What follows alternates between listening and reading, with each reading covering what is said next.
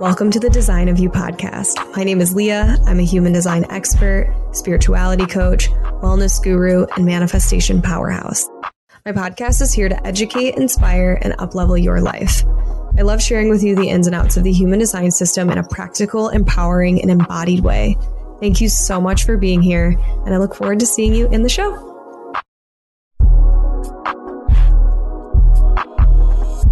Welcome back to my favorite episode of the Design of You, the podcast. I say this is my favorite episode because I bring on my beautiful, skilled, grounded, intuitive, overall just the most amazing human, Emily the Medium, who has been mentoring me since January on helping me enhance and understand my psychic and mediumship abilities. And this episode is just so much fun because I am about to share with you guys my entire experience.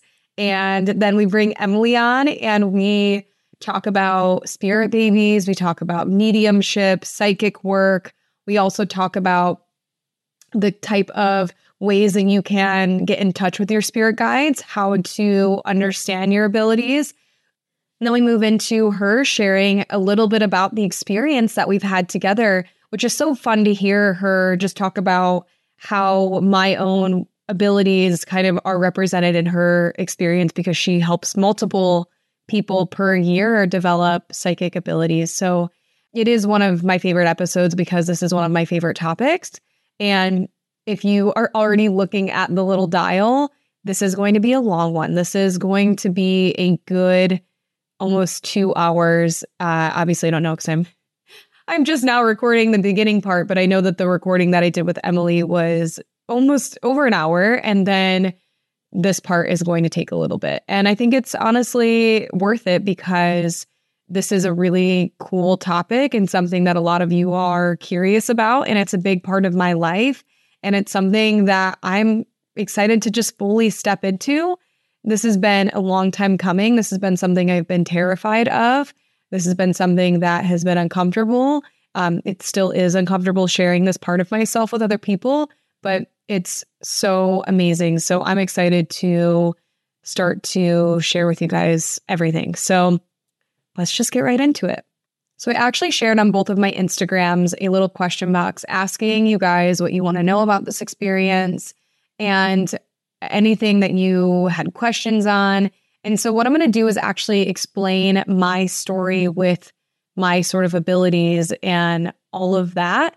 And then what I plan to do is afterwards, I will go through the questions and make sure that everything was answered, but they should be answered along the way, but I'll double check if not. Before I get into my story, there's a few things that I want to know. One, this is an uncomfortable topic for people. It's a topic that a lot of people don't understand. It's a topic that there's a lot of stigma or misunderstanding or misconceptions around. There's lots of myths around how this sort of energy work happens. I invite you to be open-minded and I invite you to listen and try to understand. And if there is a part that is not clear, I would love for you to then send me a DM or ask me a question. If this feels a little bit too woo-woo for you or out there or changes your perception of me, that's okay. I have spent my entire life afraid to step into this work, and I no longer want to be afraid of that. I would like to show up the most authentic version of me. And so if that is declaring something that I'm talented at or that I have a pull towards that is helping other people, then I'm going to do that. I feel very nervous and excited to start sharing this. I began sharing this story or parts of this work on Instagram here and there, but I'm now starting to get more comfortable with it. And that's thanks to Emily.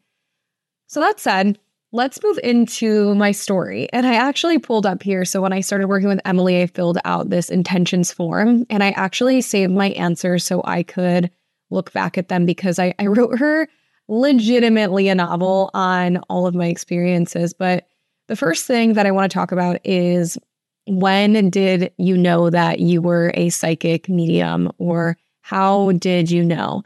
And I didn't. When I was a little girl, I used to see a black figure, this shadow. And I used to see it at the edge of my bed, standing over me when I was sleeping. And it wasn't a scary figure. It wasn't something that freaked me out. It was a comforting presence. And I thought that was pretty normal. My grandma and my mom had similar experiences. And my grandma said in my parents' home that she specifically had those experiences. And I don't know if there's something tied there, but I did find out later that this man, his name is Toby, and he lived on a farm very close to my home. In my house, I am from a small town in Michigan, and I live on a field, and there's a barn. There's 2 barns behind my house. And this spirit had shared with a medium that I saw, saying that I remind this spirit of his daughter, and he attached to me at a really young age. I don't know. So that was my experience. I saw this black figure into my high school years. I specifically remember the last time I saw it. I was at my high school boyfriend's house, and it followed me to his home, and it was like standing on the stairs. That was really the last time that I remember actually visually seeing him, but I have not interacted with him, me to him, in a long time. Okay, I'm just coming in here right now to let you guys know that I am about to have different pieces of audio in here that sound a little different, and that's because there are chunks of this story that were missing from the export of this audio file, and I thought I was going to be able to recover that audio, and I am having trouble being able to do so, unfortunately. So, but the good news is I do remember what I said between these little chunks. So the little pieces that are missing, I am going to be adding them. But the bad news or good news is that I have a brand new mic. I originally recorded this episode back in June, and this mic is I've had since then. That's a lot better. So if I all of a sudden just sound really good throughout this, that is because that is what's happening. So if you listen to the original day and a half that this first one was published, just re-listen, because there are really important chunks of the story that I don't want y'all to miss. So, okay, back to the podcast. And aside from that, I was always just really into like the Ouija board and anything mystical and wanting to know stuff about afterlife. I've just been drawn to it. And specifically when I was in 5th grade, this was probably a big prominent part of my story, was that when I was 5th grade, my sister, she was in high school at the time, she was dating a guy whose mom was a psychic medium, relatively known in our hometown, and she had pulled me aside at a volleyball game once, and she told me that she needed to talk to me. And I remember she said to me, I want you to come to my shop, and I want to work with you. You're special, you're different, or something along those lines. And so I went. And I got to her shop and we pulled some cards. And I remember she pulled a tarot card for me. And I didn't know tarot at the time. I still don't really know tarot that well. And she had said to me, oh, you are a medium. And yeah, so then most prominently, my mom had the birthday numbers and stars book that I just adored. And I seriously used to joke that I knew my zodiac sign before I knew anything else. And I could seriously remember my page. I could just touch the book and flip to my page of my birthday. And so I would say that is really where my spiritual journey just sort of began. That's with the kind of interactions of, the work with my sister's boyfriend's mom, and then just me being generally interested in this sort of stuff my entire life. And I would say that is what began me on this spiritual path. That was definitely my beginning stages of all of this, because I always felt different and I felt very recognized and seen in that moment. And I felt very excited about mystical stuff. I remember wanting to put my hand in the box of crystals, and I wanted to learn everything. And there is some controversy about her as a person now that I've heard about, but regardless of any of that, what I experienced was very helpful. She ended up giving me a recording to go home and to play, like a CD. she gave me a CD to play, and it was this meditation. And you basically put it on, and you were closing my eyes, and it took you to this fence. And I remember doing it for a few nights because she wanted me to start doing that nightly. And I just remember generally feeling like, I don't know, it just wasn't, it's not that it wasn't clicking. I just remember feeling uncomfortable because I wasn't prepared for what to experience. And at this time, I was in like 5th, 6th, 7th grade, very young. So, and you put that kind of stuff away, right? Like you get older and it's not cool to be into that stuff. I shared this, I think, in my episode on my human design story about how my interest in mystical things has always been there. But when you are in high school and middle school and into college even, you have experiences where you shut down parts of yourself because you want to be cool and you want to fit in.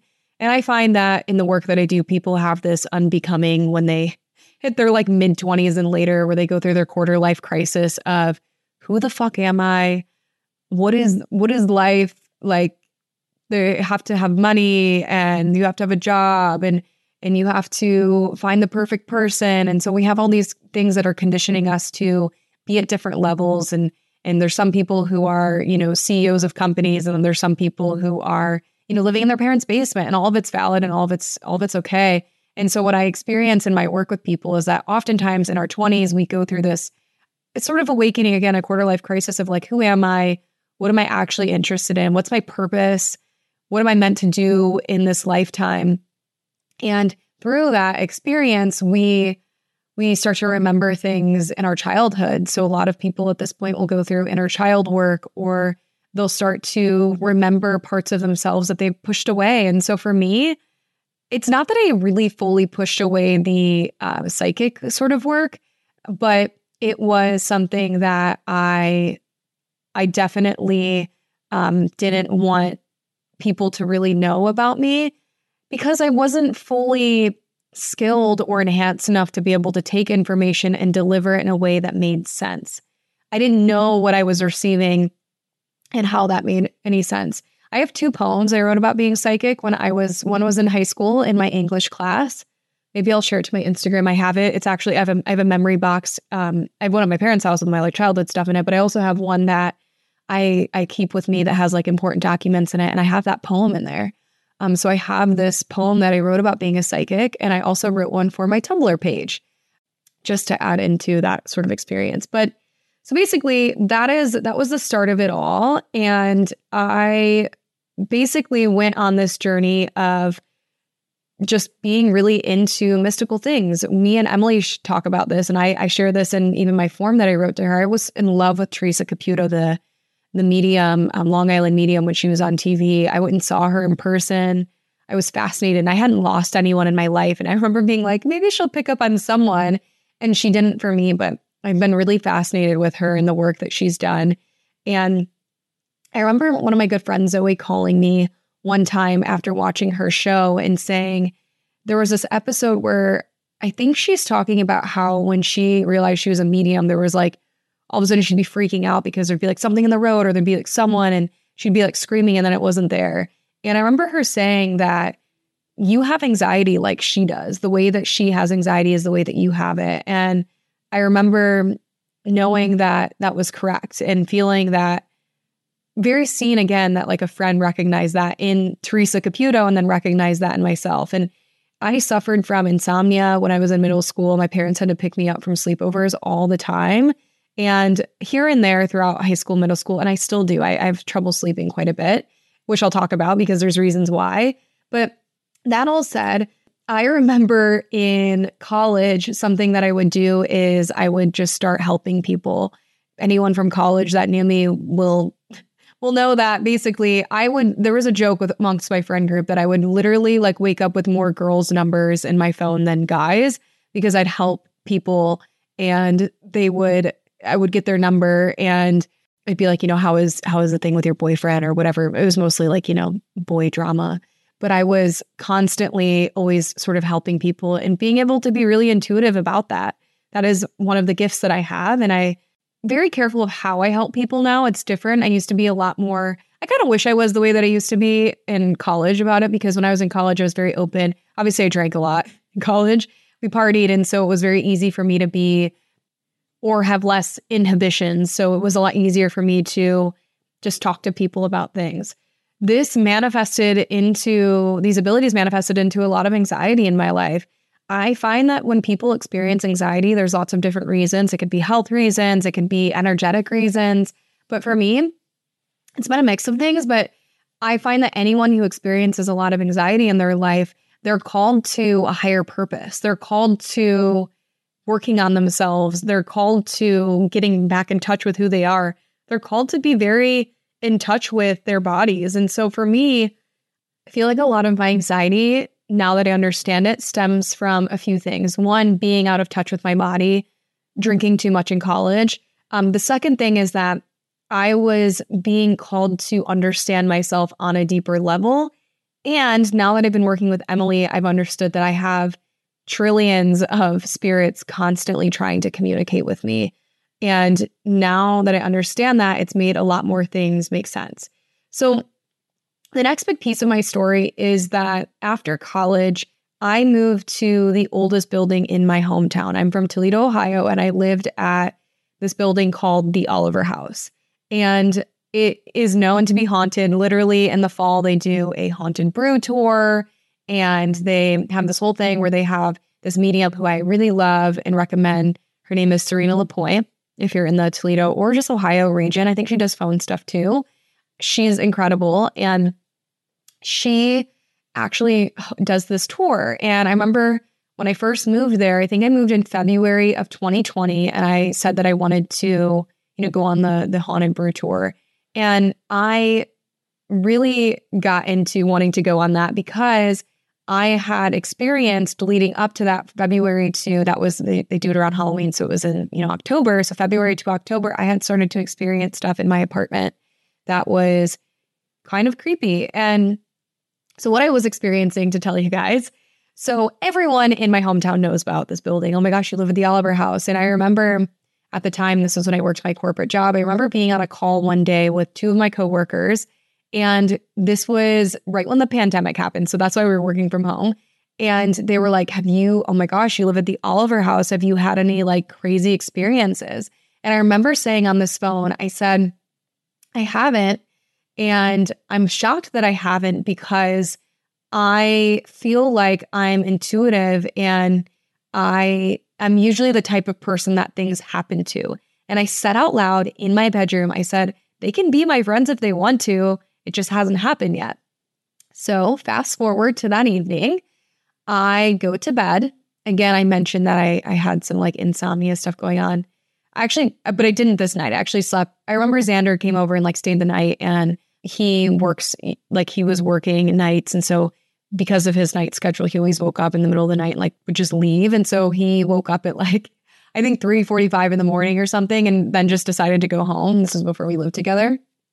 And I remember I went back to bed and I had a whole sleep paralysis moment where basically I closed my eyes and I had all of a sudden this force pulled me out of my bed. And it was like I was wrapped in my covers.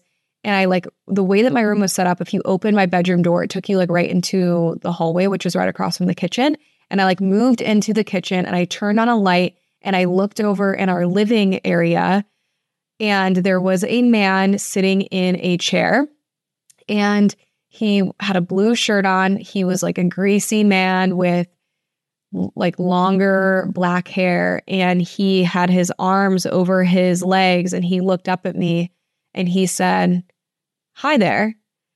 And I started screaming and I ran back into my room and I laid in my bed, to the point I couldn't get out of my room until my roommate woke up. I texted her and called her a trillion times till she woke up and came in to walk out of the room with me because I was so afraid to walk out and see this man. That's how vivid it was. And it was super creepy. It was very much like a 19 or 1800s sort of looking man. And so that was the first experience that I had living there that really freaked me out. I had a really hard time sleeping after that. The second experience that I had was while I lived there, there was a couple times where I had sleep paralysis and I was thrown up against a wall and it felt like I was being choked by this man. It felt like literally like it was so real. Both of these were so real that it's like when I woke up in my bed, it was like, how did this not happen? The second time it was like I was kind of being choked up against a wall. And then the other time was I could feel him sitting at the edge of my bed. And then he fucked with Xander one night where Xander was over and he like flipped him around a bunch of times, or Xander felt like he was tossed and turned in the middle of the night. That was happening to me. That was super creepy. I tried to let it go and it did start to kind of stop a little bit, but I had a really hard time sleeping. I went to bed with my light on every single night or a TV. I never used to sleep with a TV or a light. Like I always left a pitch black room, but I had to switch things up because I was so afraid.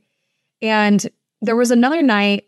This was like after the Haunted Brew Tour. And I guess let me back up a little bit. So basically when I was at the Brew Tour, I remember saying to Serena, I'm like, have you ever been upstairs to the apartments? Because essentially this building that I lived in, the top 2 floors are an apartment building. And then the bottom floors, there's a restaurant, a bar, there's like little vendors and things. And so I was like, have you ever been upstairs to the apartment? She said, no, because she's like, every time I've been hired to come through this building, because basically, let me rewind a little bit too. So this building that I lived in used to be a hotel in like the 1800s. It's right on the Maumee River, which leads to Lake Erie. And Toledo was a big part of the mob. And I love history, but I don't even know the right language to use here. But basically with Chicago and New York Toledo being kind of in the middle from Chicago to New York and vice versa, it was a place that a lot of people stopped. And this was a famous hotel that people went to. So if you're in the mob, there was a big mob scene that happened. In Toledo, there was also a lot happening with it being right on the Canada border, Lake Erie right there. So there was a lot of things that went on. And basically this served as a hotel. So there was lots of history inside of the Oliver House. And so when I was at this event with Serena and went up to her and asked her if she'd ever been upstairs, she told me no. And I told her I live upstairs and I've had some experiences. And she said to me, there is someone that was murdered upstairs, and she could feel that from the level below.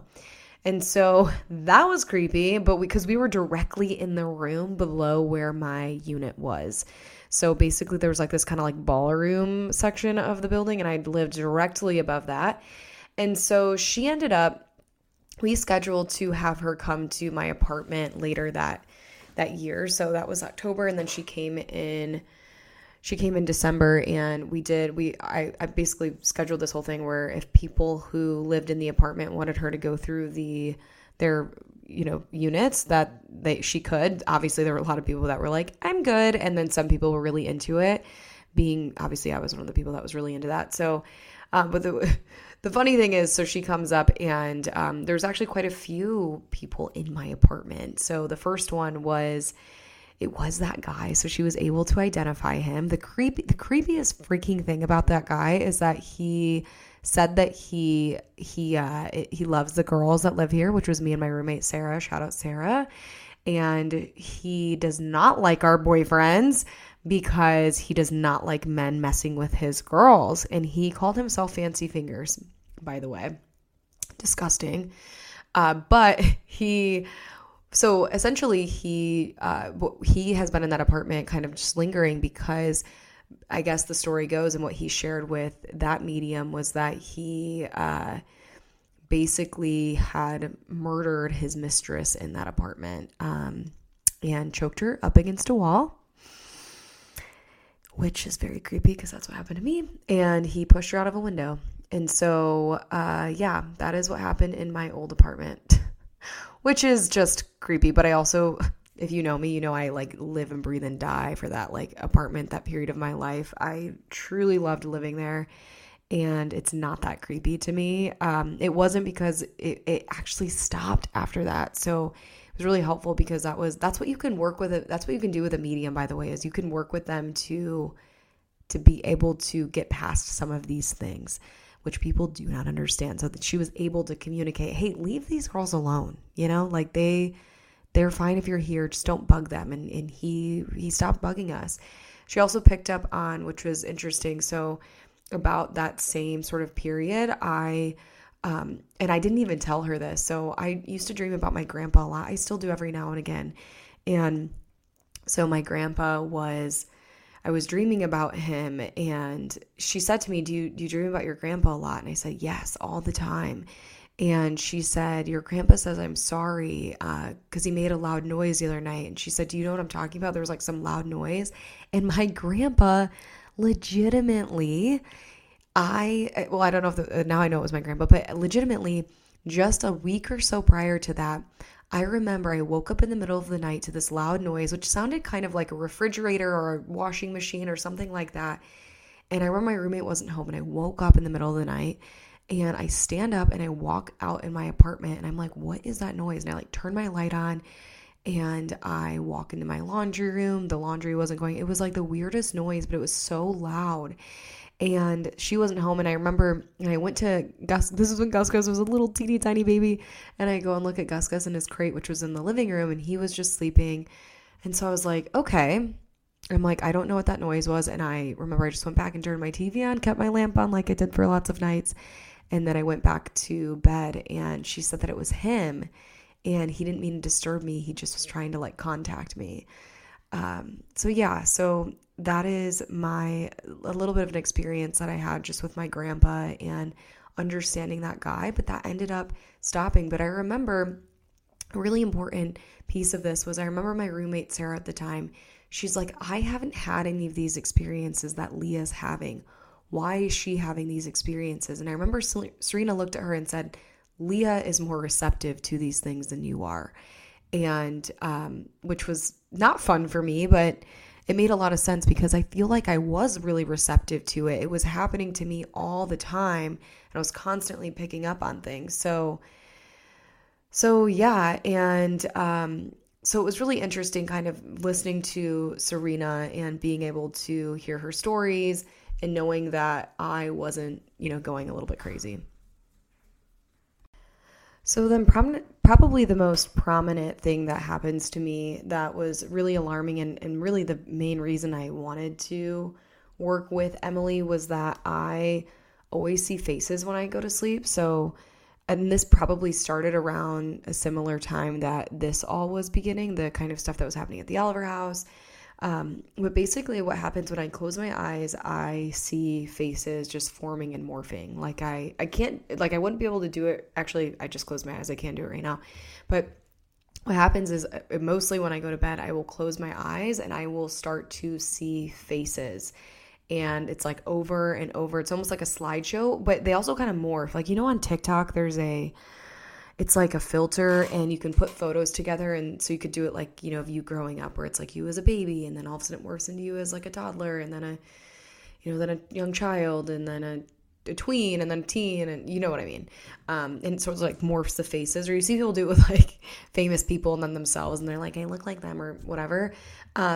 So that's kind of what happens in my face or in my face. In my sleep, I'm seeing these faces, so in my brain.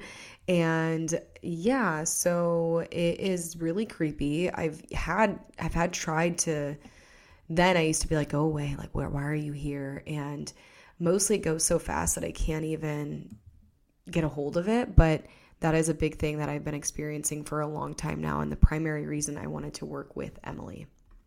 And so how I found Emily was I was actually, two of my friends that work in the human design space, they actually did a mentorship under her. And the first time I heard my one friend doing it, I was like, wow, that's so cool. I didn't even know something like this existed.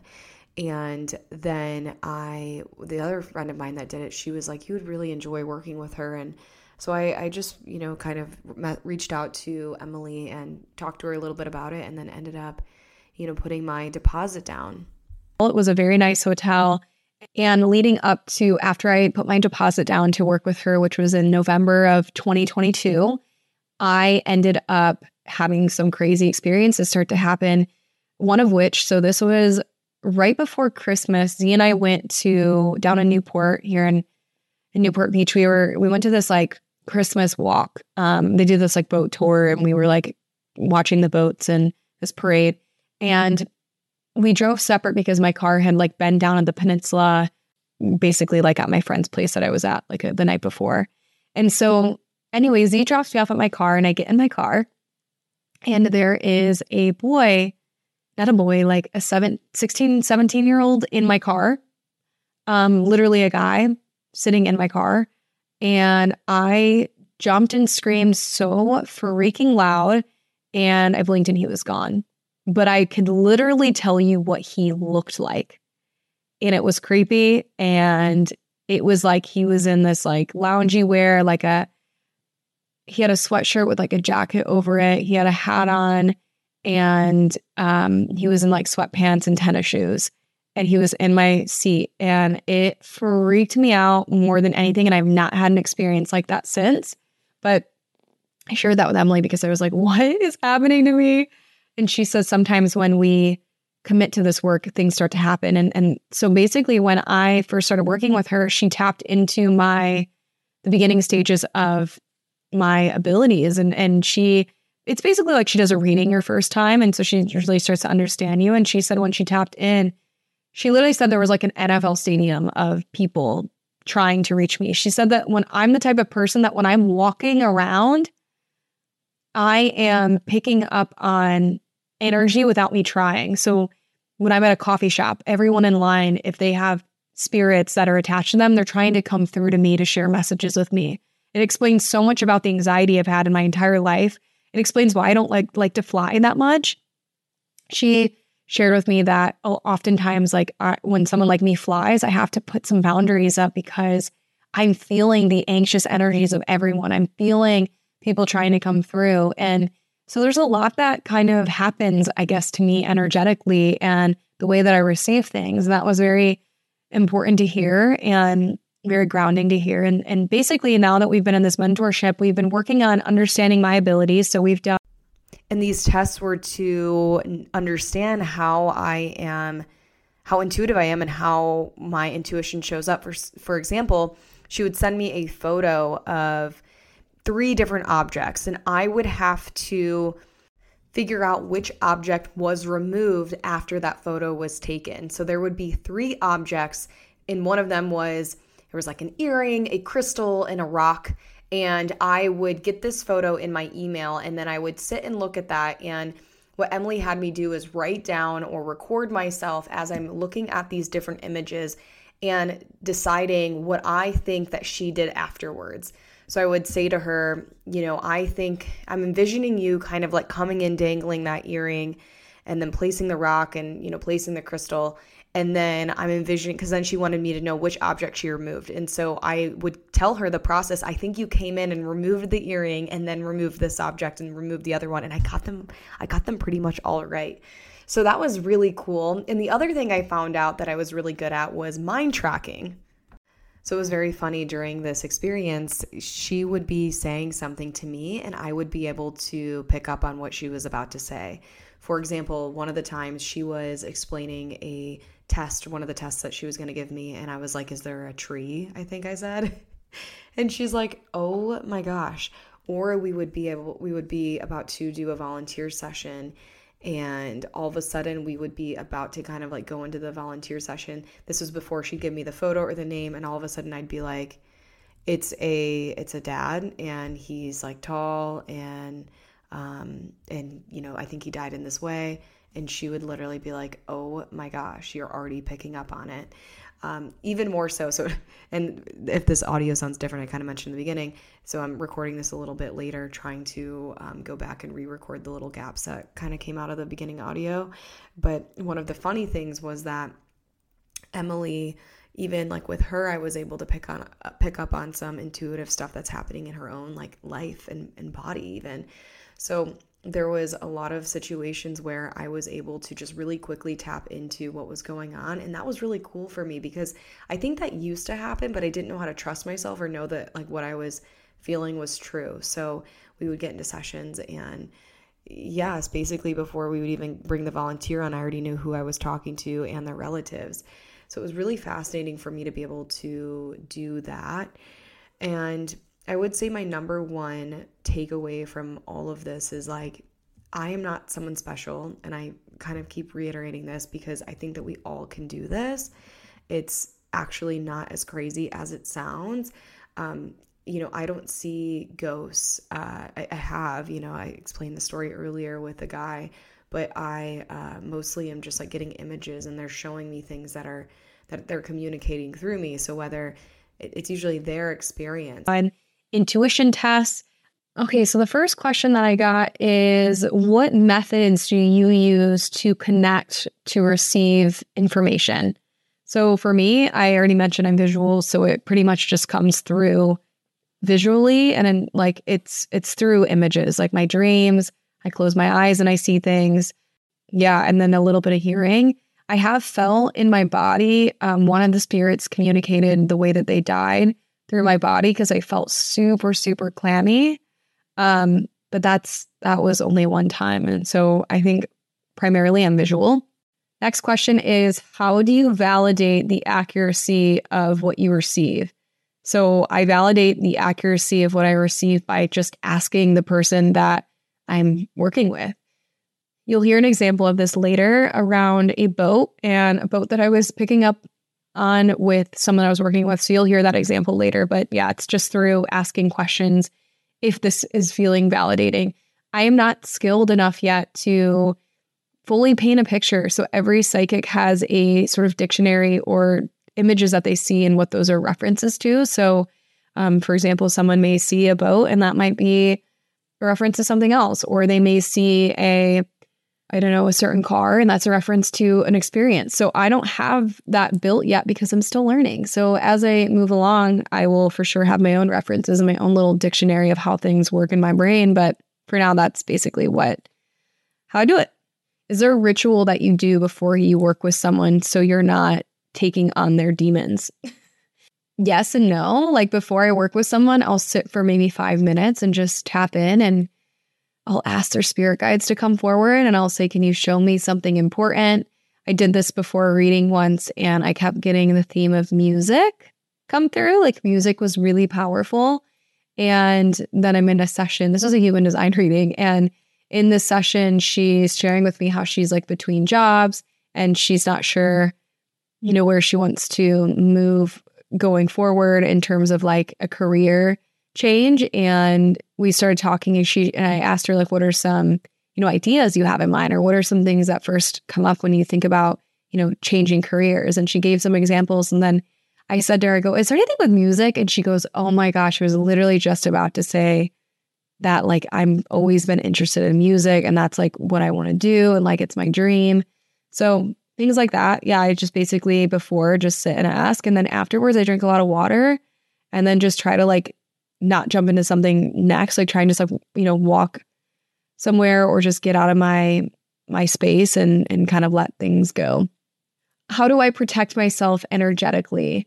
So I did a boundary setting workshop with Emily. So basically we put together a full contract that we wrote together. Like when I say write, like typed up and I signed it, that says that the way that I receive information or how I receive information is very much so dependent on the person that I'm working with and how it's happening. So for example, like let me pull up my boundary setting workshop worksheet.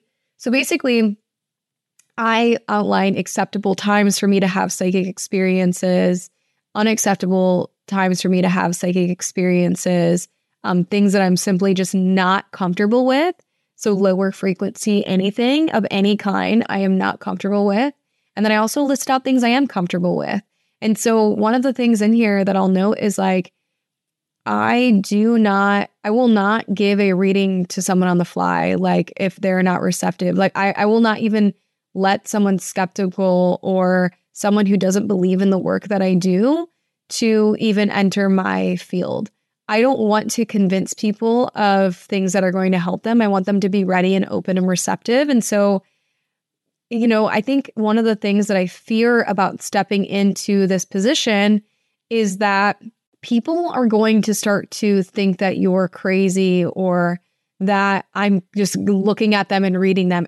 I can't do that constantly. Like I'm not out with friends or at dinner with friends and I'm constantly getting a read on something. or I'm constantly communicating with their spirit guide, I might, like it might happen. I would say it's not really going to, because I have in my contract, my boundary setting contract that I signed with, God, spirit, the universe, the domination that I believe in, that I said that I do not want to receive information from other people when they're not ready or receptive to hearing it, when they're skeptical of this work, when they are sensing that they're trying to get something out of me. I don't want to be that person. I want to be available to help you when you're ready to be helped and you come to me and specifically ask me for your guidance. So with being a coach, I have to have very, very clear boundaries around how this happens in my everyday life. I will not, in general, talk about human design. I won't talk about the work that I do unless people ask me about it. And then you'll see me buzz up and light up and go absolutely so happy to offer, to give you advice, to share with you what I do. But I don't want people to be uncomfortable around me where they think that I'm like being overly advicey, a know-it-all, or trying to read them or talk to people in their world. I don't want people to feel like skeptical or people to feel like I'm some weirdo. I don't want any of that. So I want people to come to me when they're ready, and I will be available to help you in the most capacity that I can. Otherwise, then we can all still hang out, right? Like we don't have to change relationships because I'm now doing psychic mediumship work, because it doesn't really change anything about me. It just changes more about, it's not true. It changes a lot about me, but it doesn't change my personality. It just changes something that I do to help other people. And so again, if you're ready to be helped, then by all means, I would love to, and I desire to help others. That's my mission. Day one is to help other people. So the last question I got was where to start, how to train, and basically Emily the Medium is the best place to start. And otherwise, those are all of the questions that I received. So if there's anything else that wasn't covered here that you're curious about or that piqued your interest in some other way, let me know. Send me a DM, send Emily a DM, and we're both happy to help you understand this work and this world. And thank you for listening and having an open heart and an open mind. And I look forward to potentially working with you in this space when I feel called to open that offering up. It will be something completely separate from the Design of You. I plan to separate my work in this space into my personal account, so at Leah McLeod, and keep human design focused in the Design of You. So the Design of You will be the place to learn about human design. If you want one-on-one coaching and to work with me, you're going to have to tune into my personal stuff because I want them to be separate entities, and I think that makes the most sense. So that is everything. Let's get into the episode with Emily now. Again, Emily is so incredible. She is going to be a best-selling author, I'm telling you. Her book is going to be amazing. I'm waiting for my copy, and I can't wait to read it. And just knowing her, she is a force, a soul to be reckoned with. You guys have to follow her as well. But let's get into the episode so you guys can hear more about this information and more about her work and all the amazing things in this world. So I have a special announcement for you. I am launching my first ever live human design training. After being asked multiple times how you can learn from me, how I am teaching human design, how to get involved, how to become a reader, I'm really excited to announce that I have put together a very extensive program for all of you interested in becoming human design readers, learning human design to integrate it into a current business or offering, or to just learn it for your everyday life. I am putting together the most magnificent 6-week live program that will be available at the end of this summer. This program is going to be the most extensive human design program you will have ever taken. In this program, we're not only going to go over every single aspect of human design. So from energy type to variables to gates at the line level to planets to the centers to every single aspect. We are going to get deep into human design, and we're also going to integrate it into your everyday life. So we're going to get into things like parenting. We're going to talk about wellness. We're going to talk about how to market yourself with your human design. We're going to talk about business. We're going to talk about relationships. We are going to talk about movement. We're going to talk about how to talk about human design, how to read a chart, how to analyze a chart, how to learn best, how to even move through the program using your human design. It's going to be literally the most extensive human design program you will have ever taken. And I can promise you that because I have taken tons of human design trainings over the past several years. I have taught human design in mentorship. I have sat with over 1,000 individuals. I have read hundreds of thousands of human design charts, and I am excited to officially kick off this live training program. And I can't wait to have you there. So this program is going to take place at the end of the summer. We are still finalizing the dates, but the waitlist is now open. And guess what? If you join the waitlist, you will be notified when enrollment opens ahead of time. And so when you are notified, you will also get access to early bird pricing. So you will get a discount. And just so you know, there will be payment plans. There's going to be a community aspect. There's going to be a place to ask me questions. It is going to be so immersive and so exciting. I am so ready to bring this beautiful program to life, and I can't wait to have you there. So if you'd like to come along this journey with me, the waitlist is linked below, and I will continue to share about the program over the next several weeks and up until we launch at the end of this summer. Thank you guys for being here, and I look forward to teaching you human design in a very practical and embodied way.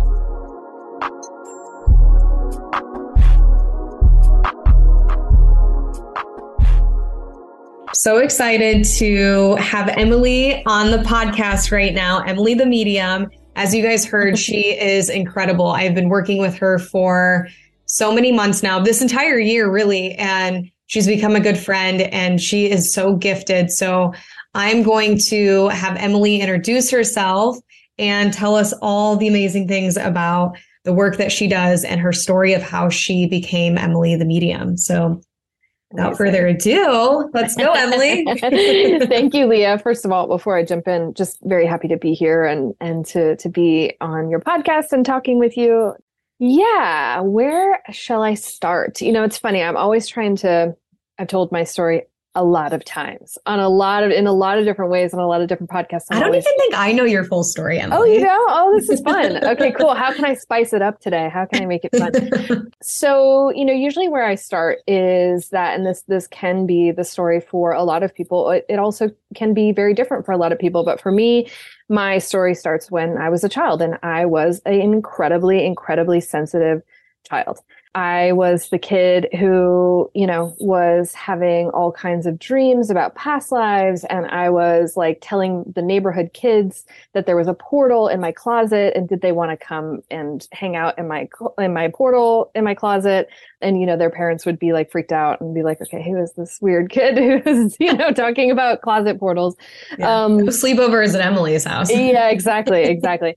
And, you know, just seeing all kinds of energies like in my room from as early as I can remember. I have a vivid memory when I was like still in a crib, so still young, you know, under age 3, and having this image of these 3 brilliant, beautiful balls of light come through the window and kind of hover in front of me in my crib. And they introduced themselves to me as my guides, which I didn't know, you know, what that meant. I just knew that their energy felt nice, and I knew that they were there to help me, and they were there to support me. And that's all that really mattered to me at that time. So I had, you know, all of these experiences as a kid, and really, truly, before I started going to school and into the education system, I just thought these were normal. I was just like, this is just a part of life, and everybody has these experiences. And, you know, I had a younger brother, however, and I would talk to him about it, and I'd be kind of like, are you having this happen? You know, he'd be like, not really. You know, he's like, I just go to bed and go to sleep. And I'm like, that's like when everything starts happening for me. As soon as I go to bed and turn out the light, that's when like the universe opens up and all of these energies start coming in. And so anyway, that's really where it started. And as I got older, I really realized, again, like I said, that not everybody was having these experiences. At least they weren't able to talk about them or didn't know how to talk about them. And so I kind of learned somewhere along the way that I should just stop talking about them because nobody was really going to get it. And so, you know, I journaled. No one else is having orbs of light come into their crib. Yeah. They remember. I journaled, and, you know, that was kind of my outlet. And then I also just like kind of, you know, hermited a little bit. I went deep into just like checking out metaphysical books from the library when I got old enough to be able to do that, and watching like psychic mediums on TV when my parents weren't home, like Sylvia Brown on Montel Williams, and, you know, eventually the Long Island Medium, and just being like so engrossed by these people and really recognizing myself in them and kind of going, oh, well, I had that experience, or I had that experience. And you know, it wasn't until I was graduating high school that I really started to put the pieces together that maybe there actually like is something to all of those experiences that I had when I was younger.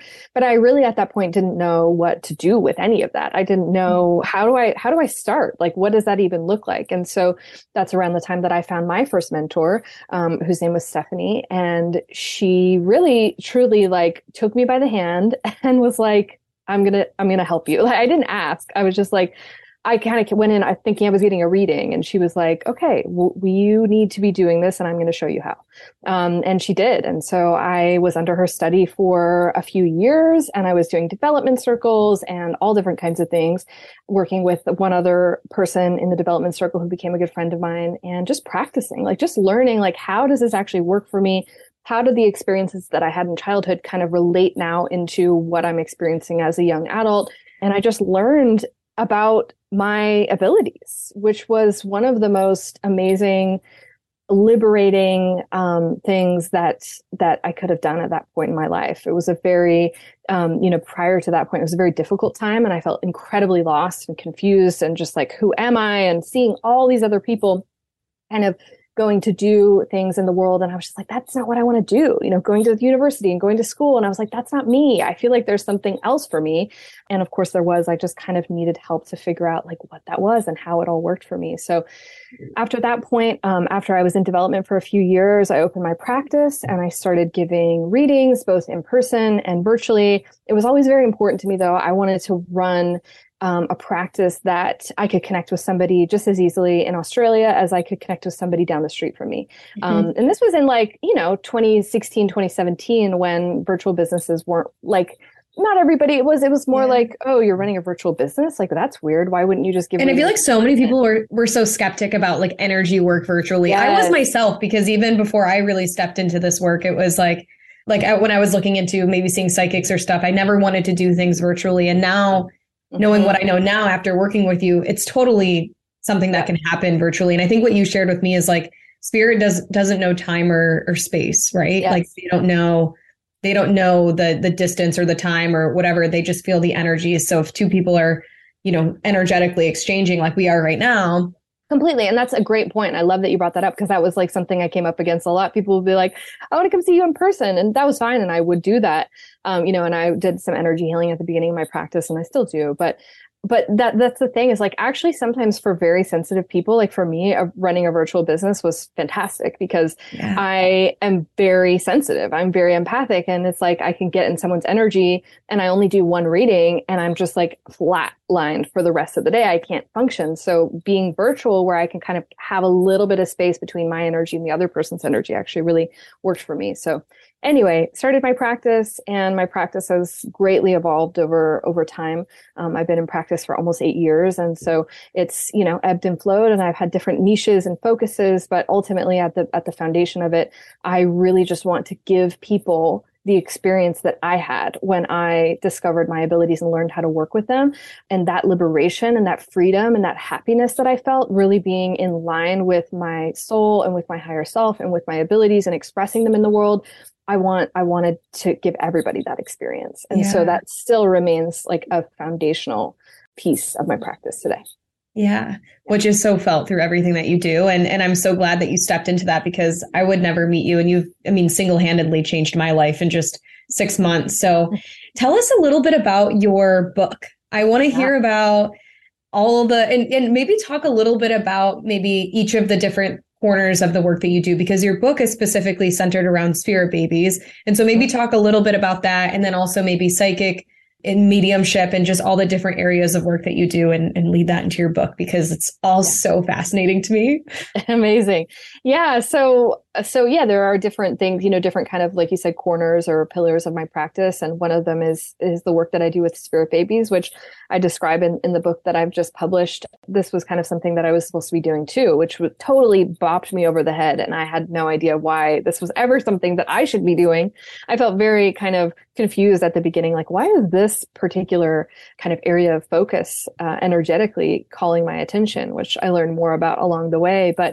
And really, well, I will expand on it. So, I started my practice doing a lot of mediumship and working with a lot of the energies of souls who have passed, which I still do.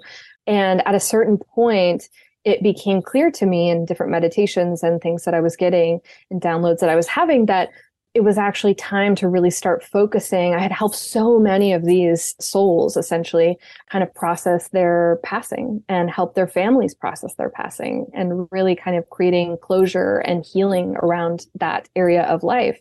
And that there was kind of this shift that started happening, particularly I kind of started picking up on this around 2019, 2020, that actually now where the most help was needed, for me at least, was helping these new souls, these new energies coming into the earth plane and deciding to take incarnation, deciding to, come into a body and join families, and helping them acclimate and come in. And there's a lot of souls having difficulty getting in and are incarnating on the earth plane. And so I was called to shift my focus from, post-death work to pre-life work.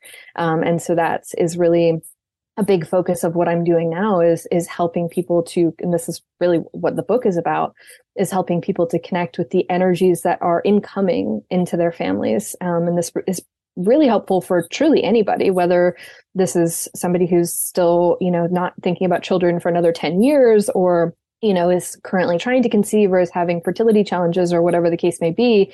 This is a really important conversation through all stages and phases, because there are so many souls trying to get into the earth plane right now.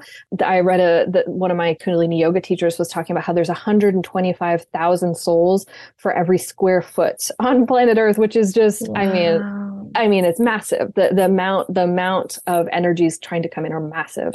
And so this connection and starting to facilitate this relationship and connection with the souls of our children, and understanding how the pre-incarnation phase works, and how people make, how we make soul contracts and all these kinds of things, is very important. And so that's really what the book that I wrote is called A Cosmic Bond: Communicating with Your Spirit Babies from Preconception to Birth is all about. And it's also talking about the uniqueness and the specialty of these energies right now, that there really is this truly like evolved new wave of children coming in right now and into the future, specifically, 2025, 2027, 2030, 2035. These are some really big years where there's going to be just massive influxes of new energy. And so that's kind of what the book is about. Yeah. I could talk about this forever. And I feel, there's so many even parallels between the different systems, right? Because human design talks a lot about rave children and these really amazing children that are coming right now. Basically, anyone that's born specifically in this kind of time period leading into 2027, they're going to be born with more special abilities. So things like intuitive gifts, we're going to start to see a lot more spiritual children and things. It's super cool to just witness. It's so fascinating that we have this ability to really understand what happens before. And I think so many people, like you said, are so focused on what happens after, right? What's after life, or what happened to the people that we love, or how can we communicate with souls that have passed? And obviously there's so much beautiful, important work that we do in that space, because there's a lot of healing that needs to happen in some of those relationships, and even the contracts that their soul maybe perhaps couldn't have completed while it was here fully. I don't know. But I think that the work that you're doing with the spirit babies is just so fascinating. And I think that it's such an area that I think people are unfamiliar with too. And so I'd love to hear how you work in a session with working with spirit babies, what that communication is like, just kind of break it all down. Because I don't even know that we've fully talked about that work. I do know I've heard from a few intuitives that I have a son. I think you maybe shared that with me too. which I really want a daughter, but that's okay. I'm fine with having a son. And I have to tell you, because we're supposed to do a session next week together. Yeah. I think I met my son twice in a dream recently. Wow. Amazing. Yeah, I had a weird Beautiful. dream where Tell me about it. my dog was, it was like my dog, Gus. And I was like laying in it was weird because it was like my childhood, it was like my parents' childhood bedroom. And I was like laying in like their bed, but it was like I was visiting them and Xander was there. And so we were like sleeping in my parents' like old room before they like divorced. And they divorced when I was like 3. It was like, like it's renovated, it's totally different. But I was in that room and it was like my dog was in a basket. And then I heard him say like, Daddy, like, can you pick me up? And I looked over and it wasn't him. It was a little boy. And he was looking at Xander, like, can you like hold me? And then I had a dream about a couple days later, a week later, where I had a moment where I was holding a baby boy in my arms, and I woke up like with the most amount of baby fever I've ever had in my life, where I was like, oh my gosh, like I literally felt like what it felt like to like hold your baby for the first time. And it was a boy. Yes. I think I met him. Oh, it's beautiful. Okay. Well, I just want to touch on that really quick before I go into kind of the mechanics of the spirit baby stuff, because this is a spirit babies can make contact in a variety of different ways. I mean, they can come in meditations, they can send signs, they can, just kind of come around you. They can just hover. I did a session for a woman last week, and this spirit baby's a boy as well. And he showed me this image of this little, their living room. I was like in their living room and I saw this mom sitting on the couch with her daughter, her young little daughter. And this spirit baby boy showed me himself hovering in the kind of this orb energy, hovering in the top right corner of this living room. And he was watching, I was like, you guys watching Miss Rachel? And she was like, yeah. I didn't even know what that was. He was like, I was like, Miss Rachel? I don't know who this is. Apparently she's like a, really popular in the kids show. But anyway, and he was just kind of like hovering around, not really doing anything, but kind of like singing along to this children's show with this mom and her daughter. And so that's just an example of one of the ways that a spirit baby can actually be in your living room and you don't know it because, you're focused on other things and things like this. So like I say, spirit babies can make contact in so many ways, but for you, this happened in a dream, not just a dream, but 2 dreams, which is fantastic. And that was his way of really kind of what you got there, like that feeling. And I know what you're talking about like you feel like you're holding him and it's so visceral, right? Like, it's like so real. It's like, I just held my child for the first time, even though, you haven't given birth to him yet technically, but he gave you basically his energy imprint. And so when you're waking up, it feels like, oh my gosh, I need him here now. Like, I want to have a baby now, even if logically, technically on paper, you're kind of like, no, we're still waiting a little bit longer. But he gave you actually held his energy imprint, basically. You had an experience with his energy imprint. And so that's just one of the many ways that a spirit baby can kind of start to make contact with a family. And what I would also say too, is that it's very possible that it's most likely that this male energy, this boy energy, is your first child. And he's the one kind of making contact first. But then also, there's many more, usually like one person has multiple energies that are kind of hovering around them. Some are contracted, which just basically means that like you are supposed to have these children. These children need to be in your world. And others are kind of waiting to see if you'll say yes. I talk to lots of families who have like definitely 2 children that they're going to have, but then they have like 3 other energies who are kind of like, maybe I'll come in, maybe I'll have a chance to come into your family. So that's always just something interesting that people don't realize, is that there are the children who like are contracted to you and your partner, and they're meant to come in. But then there's also, like I said, there's so many energies looking to get in. And so each person usually has like a long line of souls looking to come into their family. So some people more than others. I've seen people with like hundreds, which of course is not possible for one individual. Oh my gosh, can you imagine? I mean, but they'll kind of just hang around and hang around those people. So anyway, It's beautiful. Yeah. I love that you had those dreams and those contact experiences. And I'm sure that that will keep, if that's happening now and you're still, you're still like a couple years out or more than a couple years out, then that relationship and those contact experiences are just going to grow and grow and grow and get more visceral and intense, and which is beautiful. That means you're building a relationship now. So I love to see that. I will say I was on my period when I had the dream, which was a good thing because I woke up like, do I need to take a pregnancy test? I was like, no, wait, I'm literally like menstruating. Like I'm not pregnant. So that's right. good. Mm-hmm. But I will say I've never felt that way. Like it almost like I got emotional kind of waking up. Like I have a dog and I love my dog to death. And I always joke that my dog's my child, but I've never had the experience of obviously having kids, and people always talk about the love that you have there. And I felt like I got like a piece of what my heart could expand into one day. So it's really fascinating. I'm curious about twins. So how does that happen? Is that like two souls wanted to come in at once? I know in human design, we talk about when, twins have almost identical charts, depending on how close in the minutes they are. And we often say that it's because they needed two souls to live out that life's purpose. How does that work in the spirit baby realm with twins and how they get conceived? Oh, that's very cool. Yeah, I would say it's very similar to that kind of core, like foundation, like two souls who have a need to work out or need to do the same life's purpose.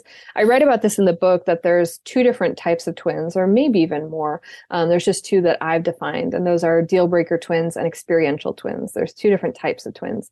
And the deal breaker twin is really this kind of energy who really needs the other energy to come in. It's like, I'm not going in without them. I'm either not going in at all, or I'm going in with this soul.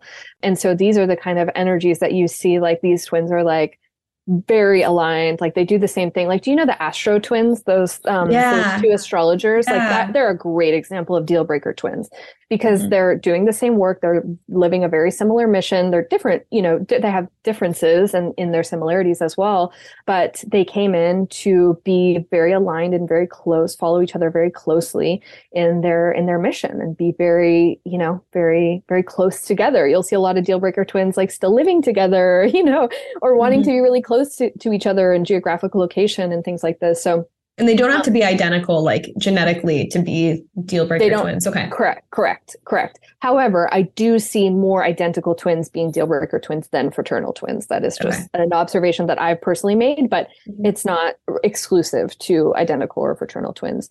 So that's the deal breaker. And then there's also these kind of energies that I call experiential twins, which is these are souls who maybe are a little bit newer to each other. They maybe don't have the same shared soul history as deep as perhaps a deal breaker twin. They're bringing in kind of a different type of energy, but they're deciding that they want to bring that energy in together. They're looking to try something, and it's an experiment, really. And then to add on to that, they're two different souls with two different soul histories, but again, they have a similar intention within a family and then a similar kind of desire for a soul purpose. And so they'll choose to come in together, even if they don't have a lot of, shared soul history or closeness per se. It doesn't mean they cannot be close. They can absolutely find that and fine tune that.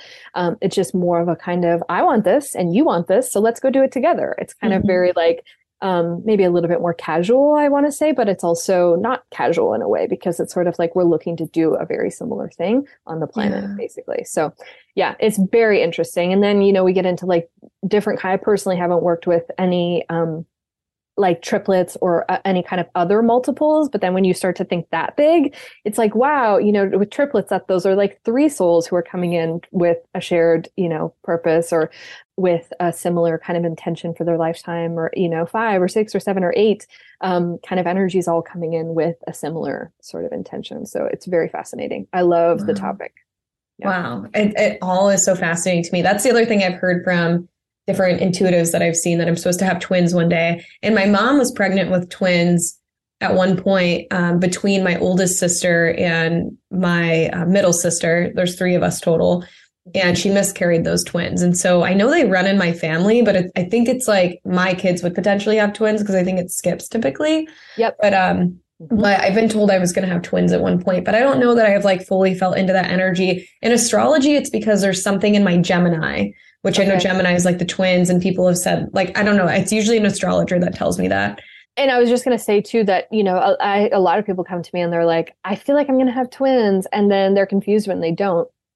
And what can sometimes happen, again, like this would be the case that in more of like an experiential twin sort of situation, then, it could have been that there were two souls considering to come in and have a twin incarnation together. But with the experiential type twin dynamic, they can change their mind. And so they can decide to come in as individuals. They can decide to move on.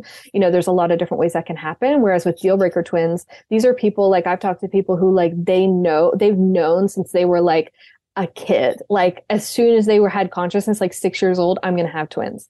Right. Mm-hmm. And that's probably more of the deal breaker twin type situation where it's like, it is very, it's almost totally positive that, these two energies want to come in this way and they'll make their presence known very early on. But there's a lot of people who there's these kind of energies considering having a twin incarnation. And then people will pick up on that.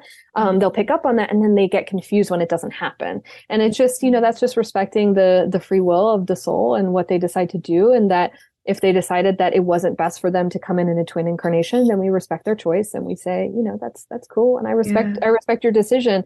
But it is very common for people to kind of pick up on the possibility, you know what I mean? And then, or see it as a possibility or feel it as a possibility. So there's something to add there too. Wow. So fascinating. So tell us a little bit about the other realms of the things that you do. So like the psychic work, the mediumship work, and anything else that you dabble into. Yes. Yeah. So, the spirit baby work is a big part of it. The mediumship work is still something that I do.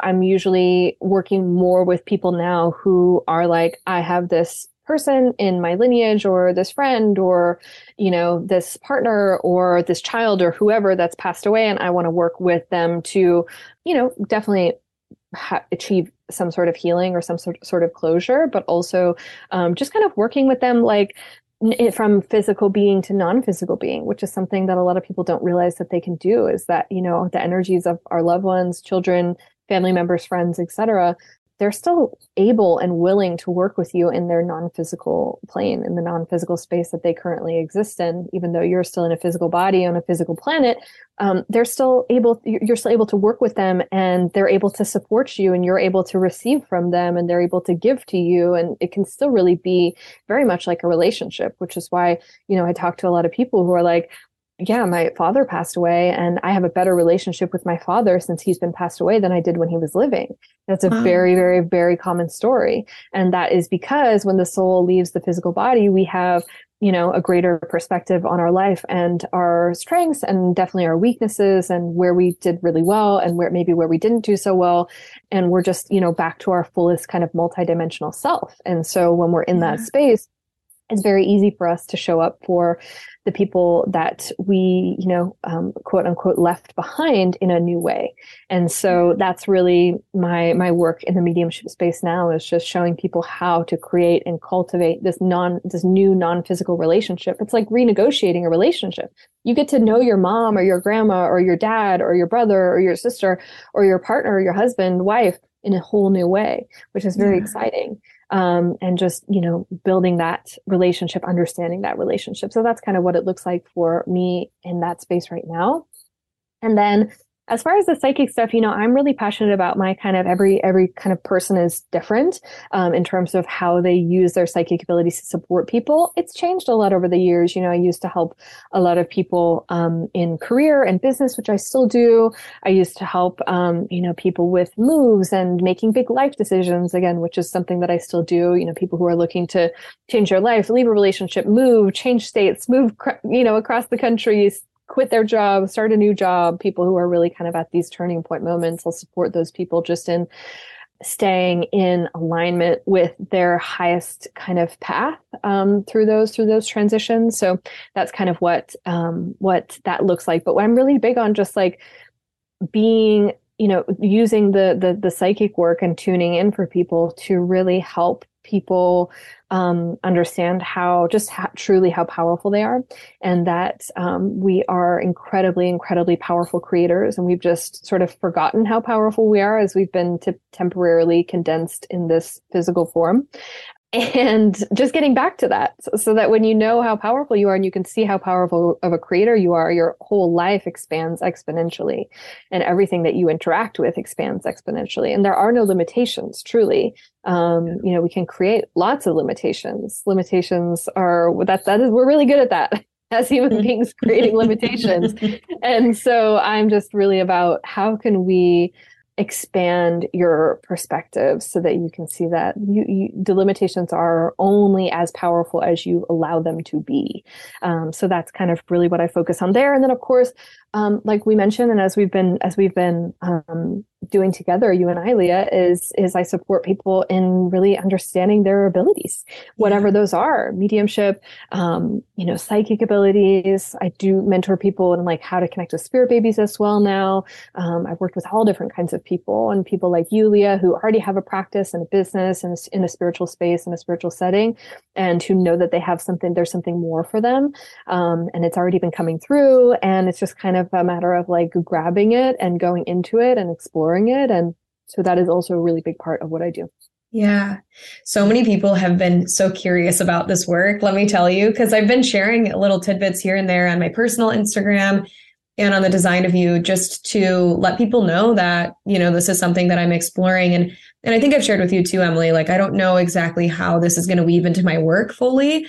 The Design of You is always going to be a human design focused place, at least as far as I can see. But I've been slowly but surely trying to do some stuff on my personal page to maybe start to like differentiate the two. So if people want to work with me in maybe like a coaching setting, or perhaps do some of this like psychic mediumship work, then they'll be able to do that in that space.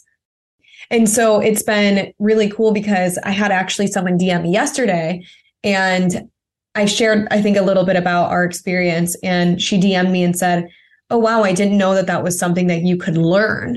Mm-hmm. And I think for myself, in the experience that I've had with the psychic mediumship work, I do think what I've learned is it is something that you can learn, but I think that it takes someone to realize how they can tap in, or that they already are tapped in. And I know, like, in my personal experience, which I shared at the beginning of this, basically, like, I always had things that happened to me similarly to you in your childhood, where, I can remember a man standing over my bed, not in a creepy way, a very comforting way. It was like a spirit guide that was just there, this shadow.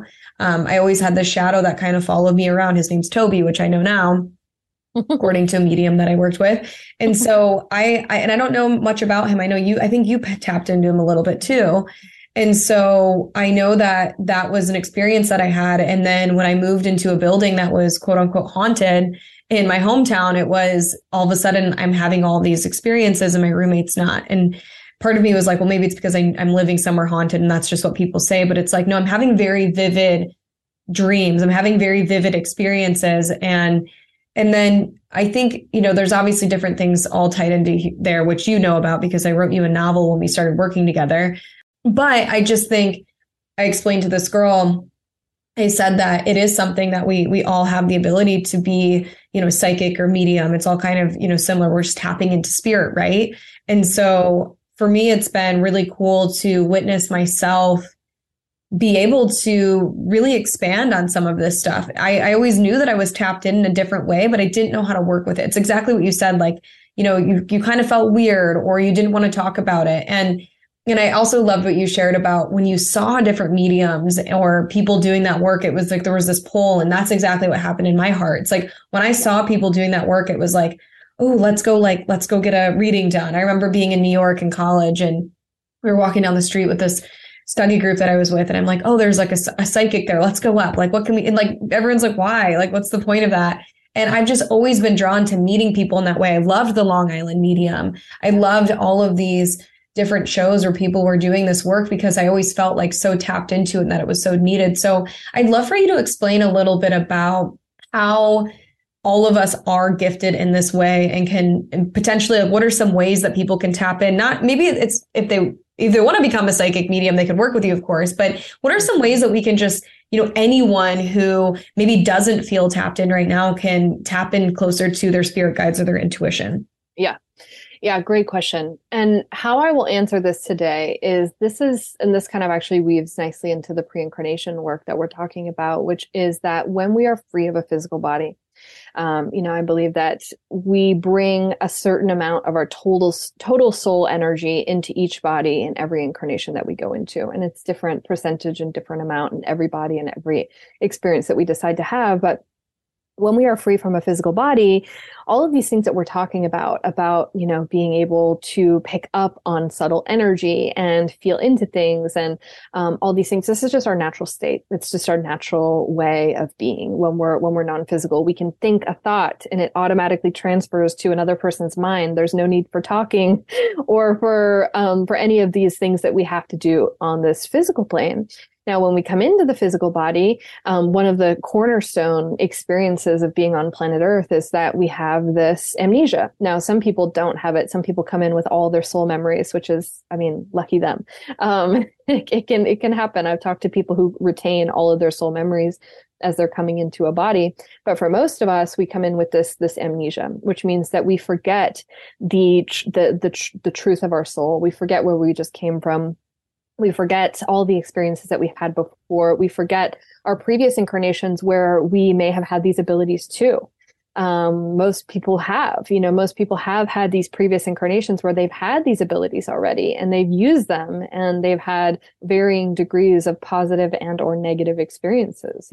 Talking to a lot of people who have used their abilities in past incarnations and had very negative experiences. And so then, especially if they were women in the 17 or 1800s. Exactly. There's a huge kind of collective trauma for energetic trauma for people regarding, their abilities in whatever form or fashion that looked like. Some of that, like a lot of the witch trials, a lot of it was, just like being a doula, being a midwife, being a herbalist, like evil. But anyway, I digress.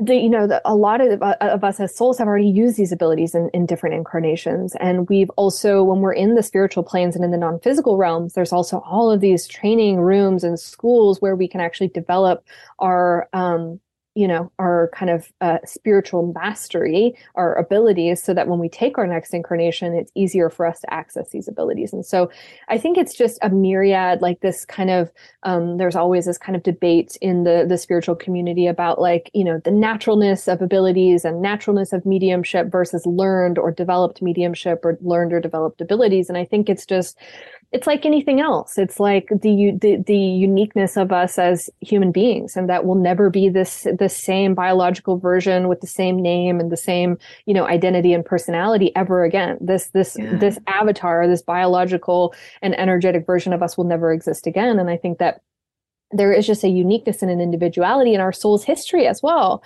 For some of us, like maybe for me and you, Leah, we've been doing this for millennia, like lifetimes and lifetimes and lifetimes of just learning and developing and using our abilities and using magic and all these kinds of things, and then developing on the spiritual and the non-physical realms and things like this. And so when we come into the body, it's naturally kind of coming out of us. We can't help it. We're not it's just there. And for some people, maybe some people are meant to have their first lifetime discovering their abilities. And so that maybe is somebody who won't discover their intuition or abilities or things like that, maybe till a lot later in life, or maybe when they do, it'll be really confusing for them or this sort of thing. And so I think in many ways, my answer to your question is that for all of us, every single being, every single soul, that it is our natural state to be connected, and that we can find our way back to using these abilities on this physical plane, and being, our fullest, most magical, multidimensional selves while we're here is very much possible, for every person. And that it's different for every person based on our soul history, based on our soul's path, our soul's mission, the different timing of our life and how things happen and how things unfold. What are just some tips that people can do to tap in? How can they tap into their spirit guides? Do you have any advice for someone who maybe isn't, like you and I, that are we knew we were born to do this sort of work, but is wanting to get closer with that side of themselves? What are just some everyday basic things that they could do to get a little bit more in touch? Well, I'm going to be honest with you in that, a a lot of people, the most common thing that I have people coming to talk to me about is, I really want to connect. I want to talk to my loved ones. I want to talk to my spirit guides, but I sit down to meditate and I don't get anything. Or I tried, or I'm asking for signs, or I'm asking for this and that, and nothing happens. Right. And so I think that there's a myriad of different ways that I could give this answer. Like I could give this is kind of an annoying answer, but it is the answer that I need to give, which is that you need to find a version of spiritual practice that works for you.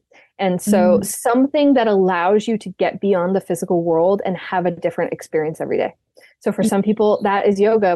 One of my gateways was yoga. I started practicing yoga when I was 12 years old and doing yoga in the mat in my room. And it just made me feel so calm and relaxed and open and receptive. And I remember talking to my angels when I was doing yoga because I was just so open. Right. And then for some people, it's, running. Like some people need to run. They need to have physical movement in order to open their channels. For some people, that is sitting down on a mat and meditating. For some people, that's listening to a guided meditation or doing breath work. And you need to find for your individual, energetic, physical field, what works for you, what makes you feel alive, what makes you feel connected. Most of us, need way less technology, way less input, way more alone time, way more time in nature, and these kinds of things to be able to actually start to facilitate these kinds of connections. Because, most of these people who are coming to me, I'm like, I'm not getting anything. And I'm like, okay, tell me more about the setting. And they're like, well, I, had a fight with my husband and then I listened to 3 podcasts and then I tried to sit down and meditate and nothing happened. It's like, yeah, well, that makes sense. Because there's just too much distortion. There's too much feedback. There's just too much in the field for you to actually get clear. And, I find this as a sensitive person, even for myself, I'm somebody who needs a lot of alone time. And my husband was away last week, a couple of weeks ago at a golf tournament. And I had the house to myself for a week and it was glorious. I was clear. I was like, this is amazing. This is what it feels like to be in my own energy and just getting so much, channeling so much information for myself and blah, blah, blah. And it took that, having that quiet time, alone time, having some space to be able to feel really clear. And so wait, what are both of your energy types again? Yeah, I know it's weird because he's a projector. Okay. He's a 1-3 splenic projector and I'm a 4-6 emotional generator. It's interesting because you guys have blended energies. So sometimes you need space to empty out. Yep, totally. It's different for every person, but my top recommendation is to find space in your day, in your life where there is room for quiet receptivity. Again, whether that actually nothing happening in the mind. And I was talking to a family friend over the weekend and she was like, I sit down, I just can't get my mind to shut off. And again, we biologically sometimes need something to help the mind slow down. Breath work, CBD, for some people that's psychedelics. There's so many different things and modalities that we can use. You just have to find something because once you get there, the beginning for me, like I said, it was yoga. I also used, Kundalini yoga. I used mantra music. I used I went in float tanks, sensory deprivation tanks. And I used those to really get quiet and to start to receive. So I always want to try that. Yeah, it's beautiful. And it's a really good way to kind of, dump out the energy and be receptive. So I think that is once you master that quiet, finding some quiet receptivity in your life, then the next part is just starting to open a conversation. This looks like asking for help, asking for support, asking questions. A lot of my clients always tell me I'm the master of asking questions, where it's just I know how to ask a good question. I know how to have a good prompt. And so if I'm curious about something, I will turn that into a really good question. And then I will put that up to my spirit guides and I will wait for the answer to come back. I think the other thing that I would say is that everybody receives differently. Everybody receives information differently, especially when you're first learning. I ultimately believe that we can be these multidimensional beings where we're receiving information in a variety of different ways. We're seeing, we're feeling, we're hearing, we're knowing, and so on. But in the beginning, it is helpful to know, okay, I'm a very visual person. When I'm getting information, it's coming in images, or I'm a deep, deep, deep feeler. And when I'm getting information, it's coming in my body. And so you kind of have to know, what is your primary, you don't have to know, but it is helpful to know what your primary kind of mode of receiving. And those are the clairs that we talked about in our mentorship. Yes. So we have different clear audience, clear cognizance, different ones that some people are better at than others. Like for me, mine's all visual, like not outward, but inwardly visual. Dreams, closing my eyes, seeing images. Yeah, you're very visual. Yeah. Yeah, very visual. Yeah, and so am I. And so it's funny because, you know, sometimes when I teach non-visual people, you know, I'm kind of like, I have to remind myself to not say like, can you see that? Because they can't see that. They can't see what, you know, they're feeling it or they hear it. Exactly. Yeah. Right. And so it's different for everybody. And, you know, I talked to a lot of people who are like, when I close my eyes and I try and visualize something, I just see black, like there's nothing there. Whereas for me, the second I close my eyes, it's like I'm seeing all different kinds of scenes and visuals and imagery and colors and all of these things. Yeah. And so again, it's just different for me and for you than it is for other people. So finding that kind of what your mode of primary kind of psychic receptivity is can also be very beneficial. And again, just coming back to simple, like asking for help. Hey, spirit guides, even if you don't know who they are yet, I really need some extra support today. I have a big presentation at work. Thank you for helping me to feel your presence today. Thank you for supporting me. Thank you for giving me the correct language that I need to say what I need to say, right? It can be as simple prayer as that. And then you start to see them showing up in your world. And then you start to see to believe that it's possible, where you go and do that presentation and everything goes well. And you have the best reception from the people who were there. And you didn't even need to look at your slides because you found that you had all the words that you needed to say, right? And so after that event, you would say, thank you. You know, you showed up for me today. I'm so grateful. And then that's how you start to build that relationship over time. Yeah. I think that's such a powerful tool, is just asking. And I love what you said too, like find your intuitive tool. I have a program called The Method, and it's like a spiritual wellness human design program. And we talk about tapping into your intuition, which is a similar thing. And I basically always say, find your intuitive tool to work with, whether it's cards, your pendulum, maybe you like crystals. So find your intuitive tool, your way that you can slow down and be receptive, be alone in your energy, and then ask, what are, you know, spirit guides? You don't even have to know who they are. You just have to ask them for some guidance. And perhaps maybe it's signs, which I feel like a lot of people are like, God, show me a sign. And which I think can be powerful, but maybe just also asking your spirit guides or something to come through. Something that I've been doing, and I was going to share with you next week too, so we'll have to talk about this, is I recently have been, because, you know, so for anyone listening, I tend to be better at the mediumship stuff than the psychic work. And I'd like to get better at the psychic stuff. So that's what we're working on a little bit right now. And one of the practices that I've been doing, Emily, is this is before I go to bed. And I did this morning, actually. When I woke up, I had a dream about someone. I'm not going to say who, but I had a dream about someone that I like wanted to know how their life was like. And I was half asleep, but kind of just like laying there this morning. And I literally said, like, spirit guides, can you show me what this person's life looks like? And I saw a vision of this person in their apartment, what it looked like. I've never seen it. There's this person I don't follow on social media. I said, what does it look like in their day to day? I could see what it looked like when they went to work, when they came home, and like those sort of things. And so I feel like there are ways that you can also use that to perhaps tap into other energies too. Like, can you perhaps give me a little bit about like what this person's moving through? And of course, I mean, I guess I'm visual. So I was seeing like a full apartment and like what that looks like. I almost, to the point that I feel like if I were to see this apartment in person, I would know which unit to go to. That's how direct it was in my vision. Wow. Yeah. That's amazing.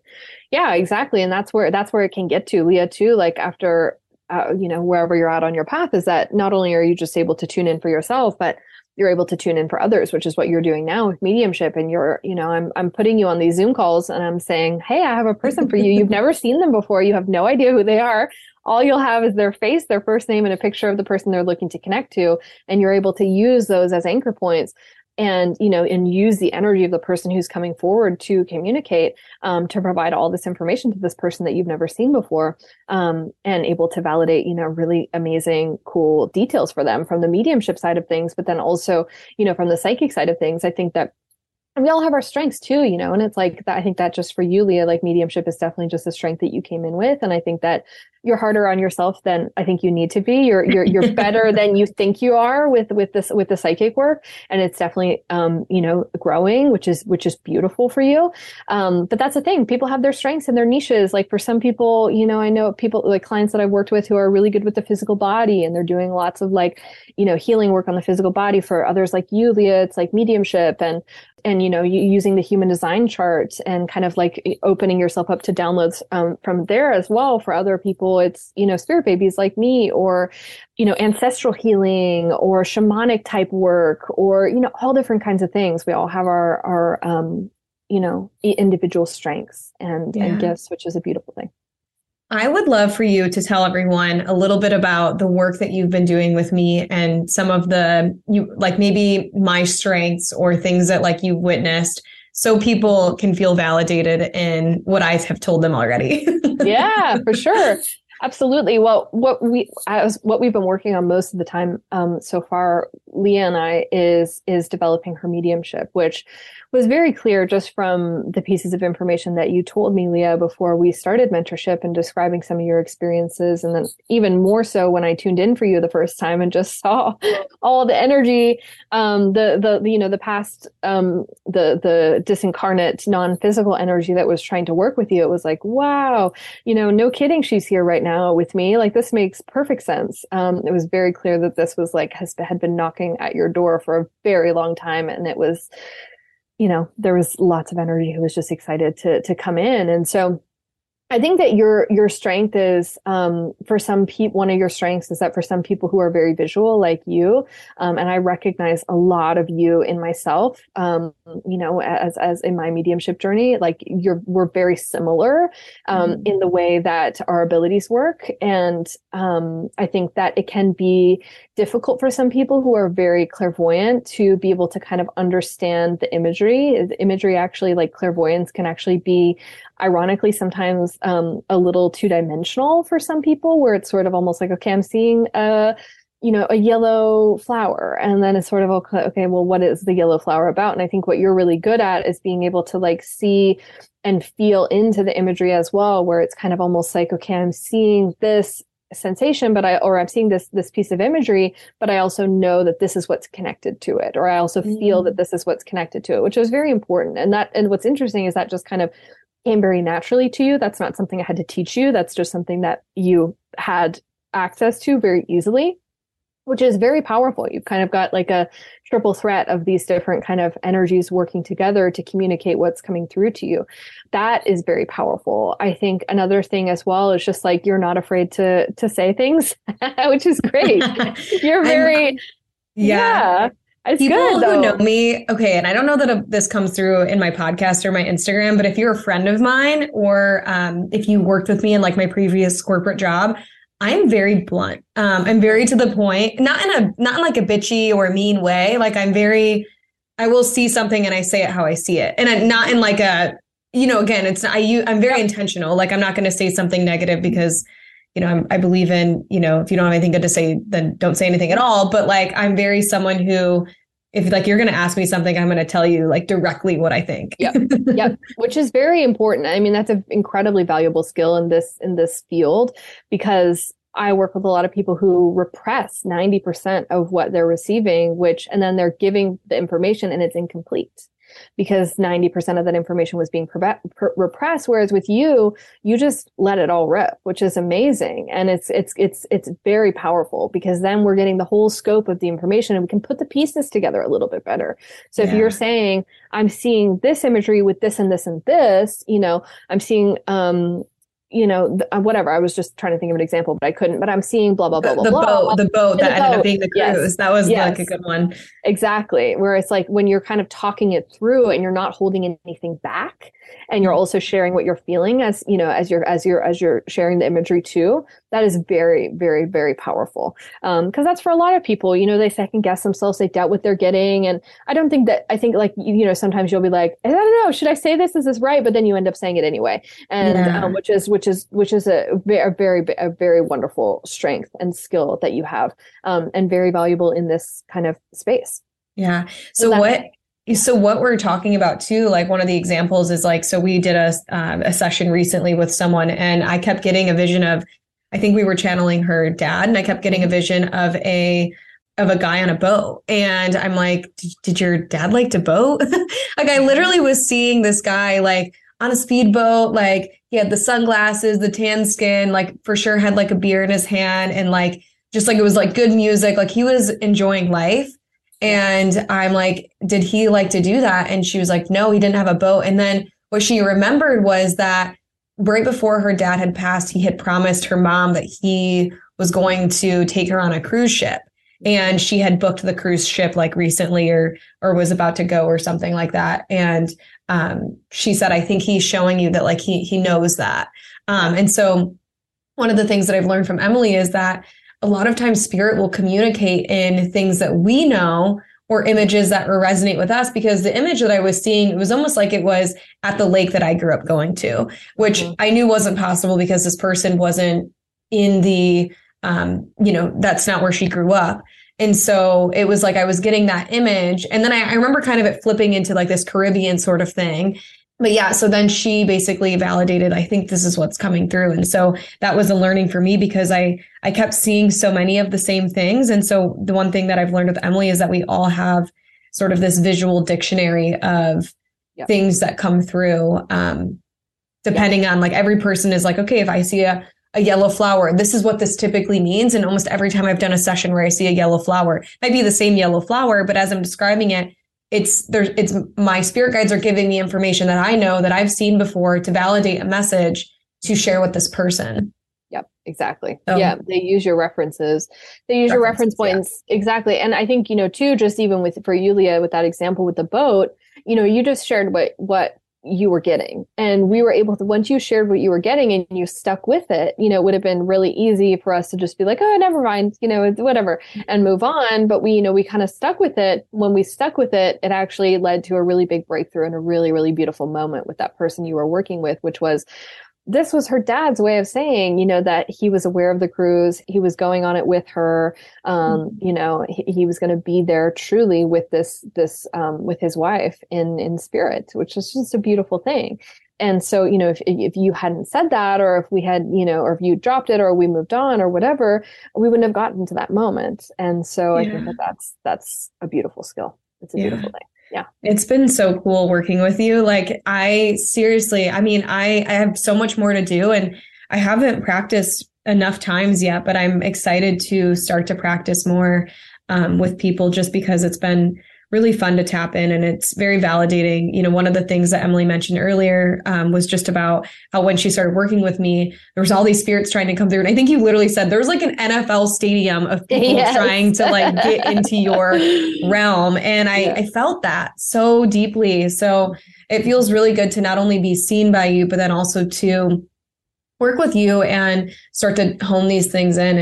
And you're such an amazing mentor and someone that I just feel so blessed to be, involved. And I'm so excited to see all that's to come with you with your book and everything else that you have planned. So tell us a little bit about what's next for your family, for your book, for your business. Yeah. Well, first of all, thank you. And you're a pleasure and a joy to work with. And it's been so much fun getting to just watch your evolution. And I'm excited to continue to get to do that. Yeah. What's next for me? So at the time that we're recording this, my book publishes the following day on June 7th, 2023. So I'm sure the time that people will be listening to this, it will be out. And, I just want to say too, for anybody who's kind of like, oh, I don't know, I'm not really interested in having children or spirit babies or things like this. A friend of mine read the book, and she said that she's kind of still a few years out. And she said, it's so much more than just about spirit baby. She said, it's an awakening experience, which I was like, oh my God, I literally have goosebumps, which is just a full blown resonance. So amazing. So, that's coming out, which has just been, my baby. It's been the biggest project that I've been working on for a year and a half. And so I'm going to be very happy when it's out in the world and ready for people to read and consume. And, after that, it's funny because I've gotten asked that question a few times, and people are like, what's next for you? And I'm like, yeah, good question. I think I'm going to take, this summer just to, I haven't had like the time to have a summer in a while where I'm just like going with the flow and traveling lots and things like this. So I'm going to kind of take the summer after launching this book and kind of see where spirit is calling me to in the fall. There's a lot of different things that, I still want to do. I still want to create. And I think there's like a course in me for supporting, like for actually like geared towards children of like, hey, welcome to Earth. Here's how you can acclimate. Because I feel really, really called to work with the children and just support them. And then also for parents. And we'll see. I'm still kind of following the pings, which I feel very confident to be able to do now. And it's like when I don't have a next step, I used to freak out when I didn't have a next step and be like, oh my God, what's next? I don't know. And now I just trust in the process, and I trust in the flow of the universal unfolding and the unfolding of my destiny, that I know that the next step will be revealed to me at exactly the right moment.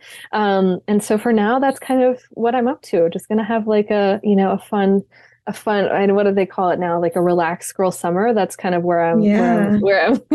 Hot girl summer or whatever. Yeah, exactly. Yeah. I love that for you. And you deserve that after all the amazing work you've been doing. You deserve to just chill and have a break and to enjoy yourself and celebrate this, beautiful baby coming into the world, this book. And I can't wait to get my own copy. I already bought one. Yeah, and I'm going to read it immediately as soon as it gets here. What are some ways that people can find you and work with you? Yeah, so I am on Instagram at Emily the Medium. My website is also Emily the Medium. My author website will be Emily the Author. We're keeping consistent. So that will be live, and I've got some cool just like resources and meditations on there and things like that. Instagram's Emily the Medium. I have a podcast. I'm not super active on it right now. That might be a thing that I get back into this fall, is getting back to my podcast, which I miss and I love. But I've actually just been having fun going on other people's podcasts, like like yours, Leah, and talking to beautiful people like you. So that my podcast is also the same, Emily the Medium.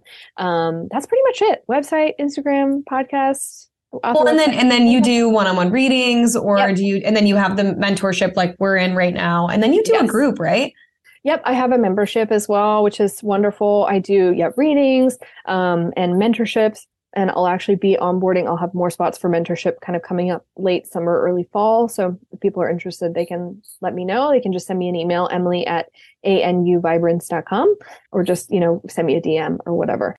Awesome. Well, I will put everything down below so everyone can get in touch with you. And it's been such a pleasure just to get to catch up and chat with you. And I get to chat with you next week and on not Voxer, but we do our Telegram. So we'll chat there. But thank you so much for coming on, Emily. I love seeing your face and hearing your story and your light and everything. It's just so powerful.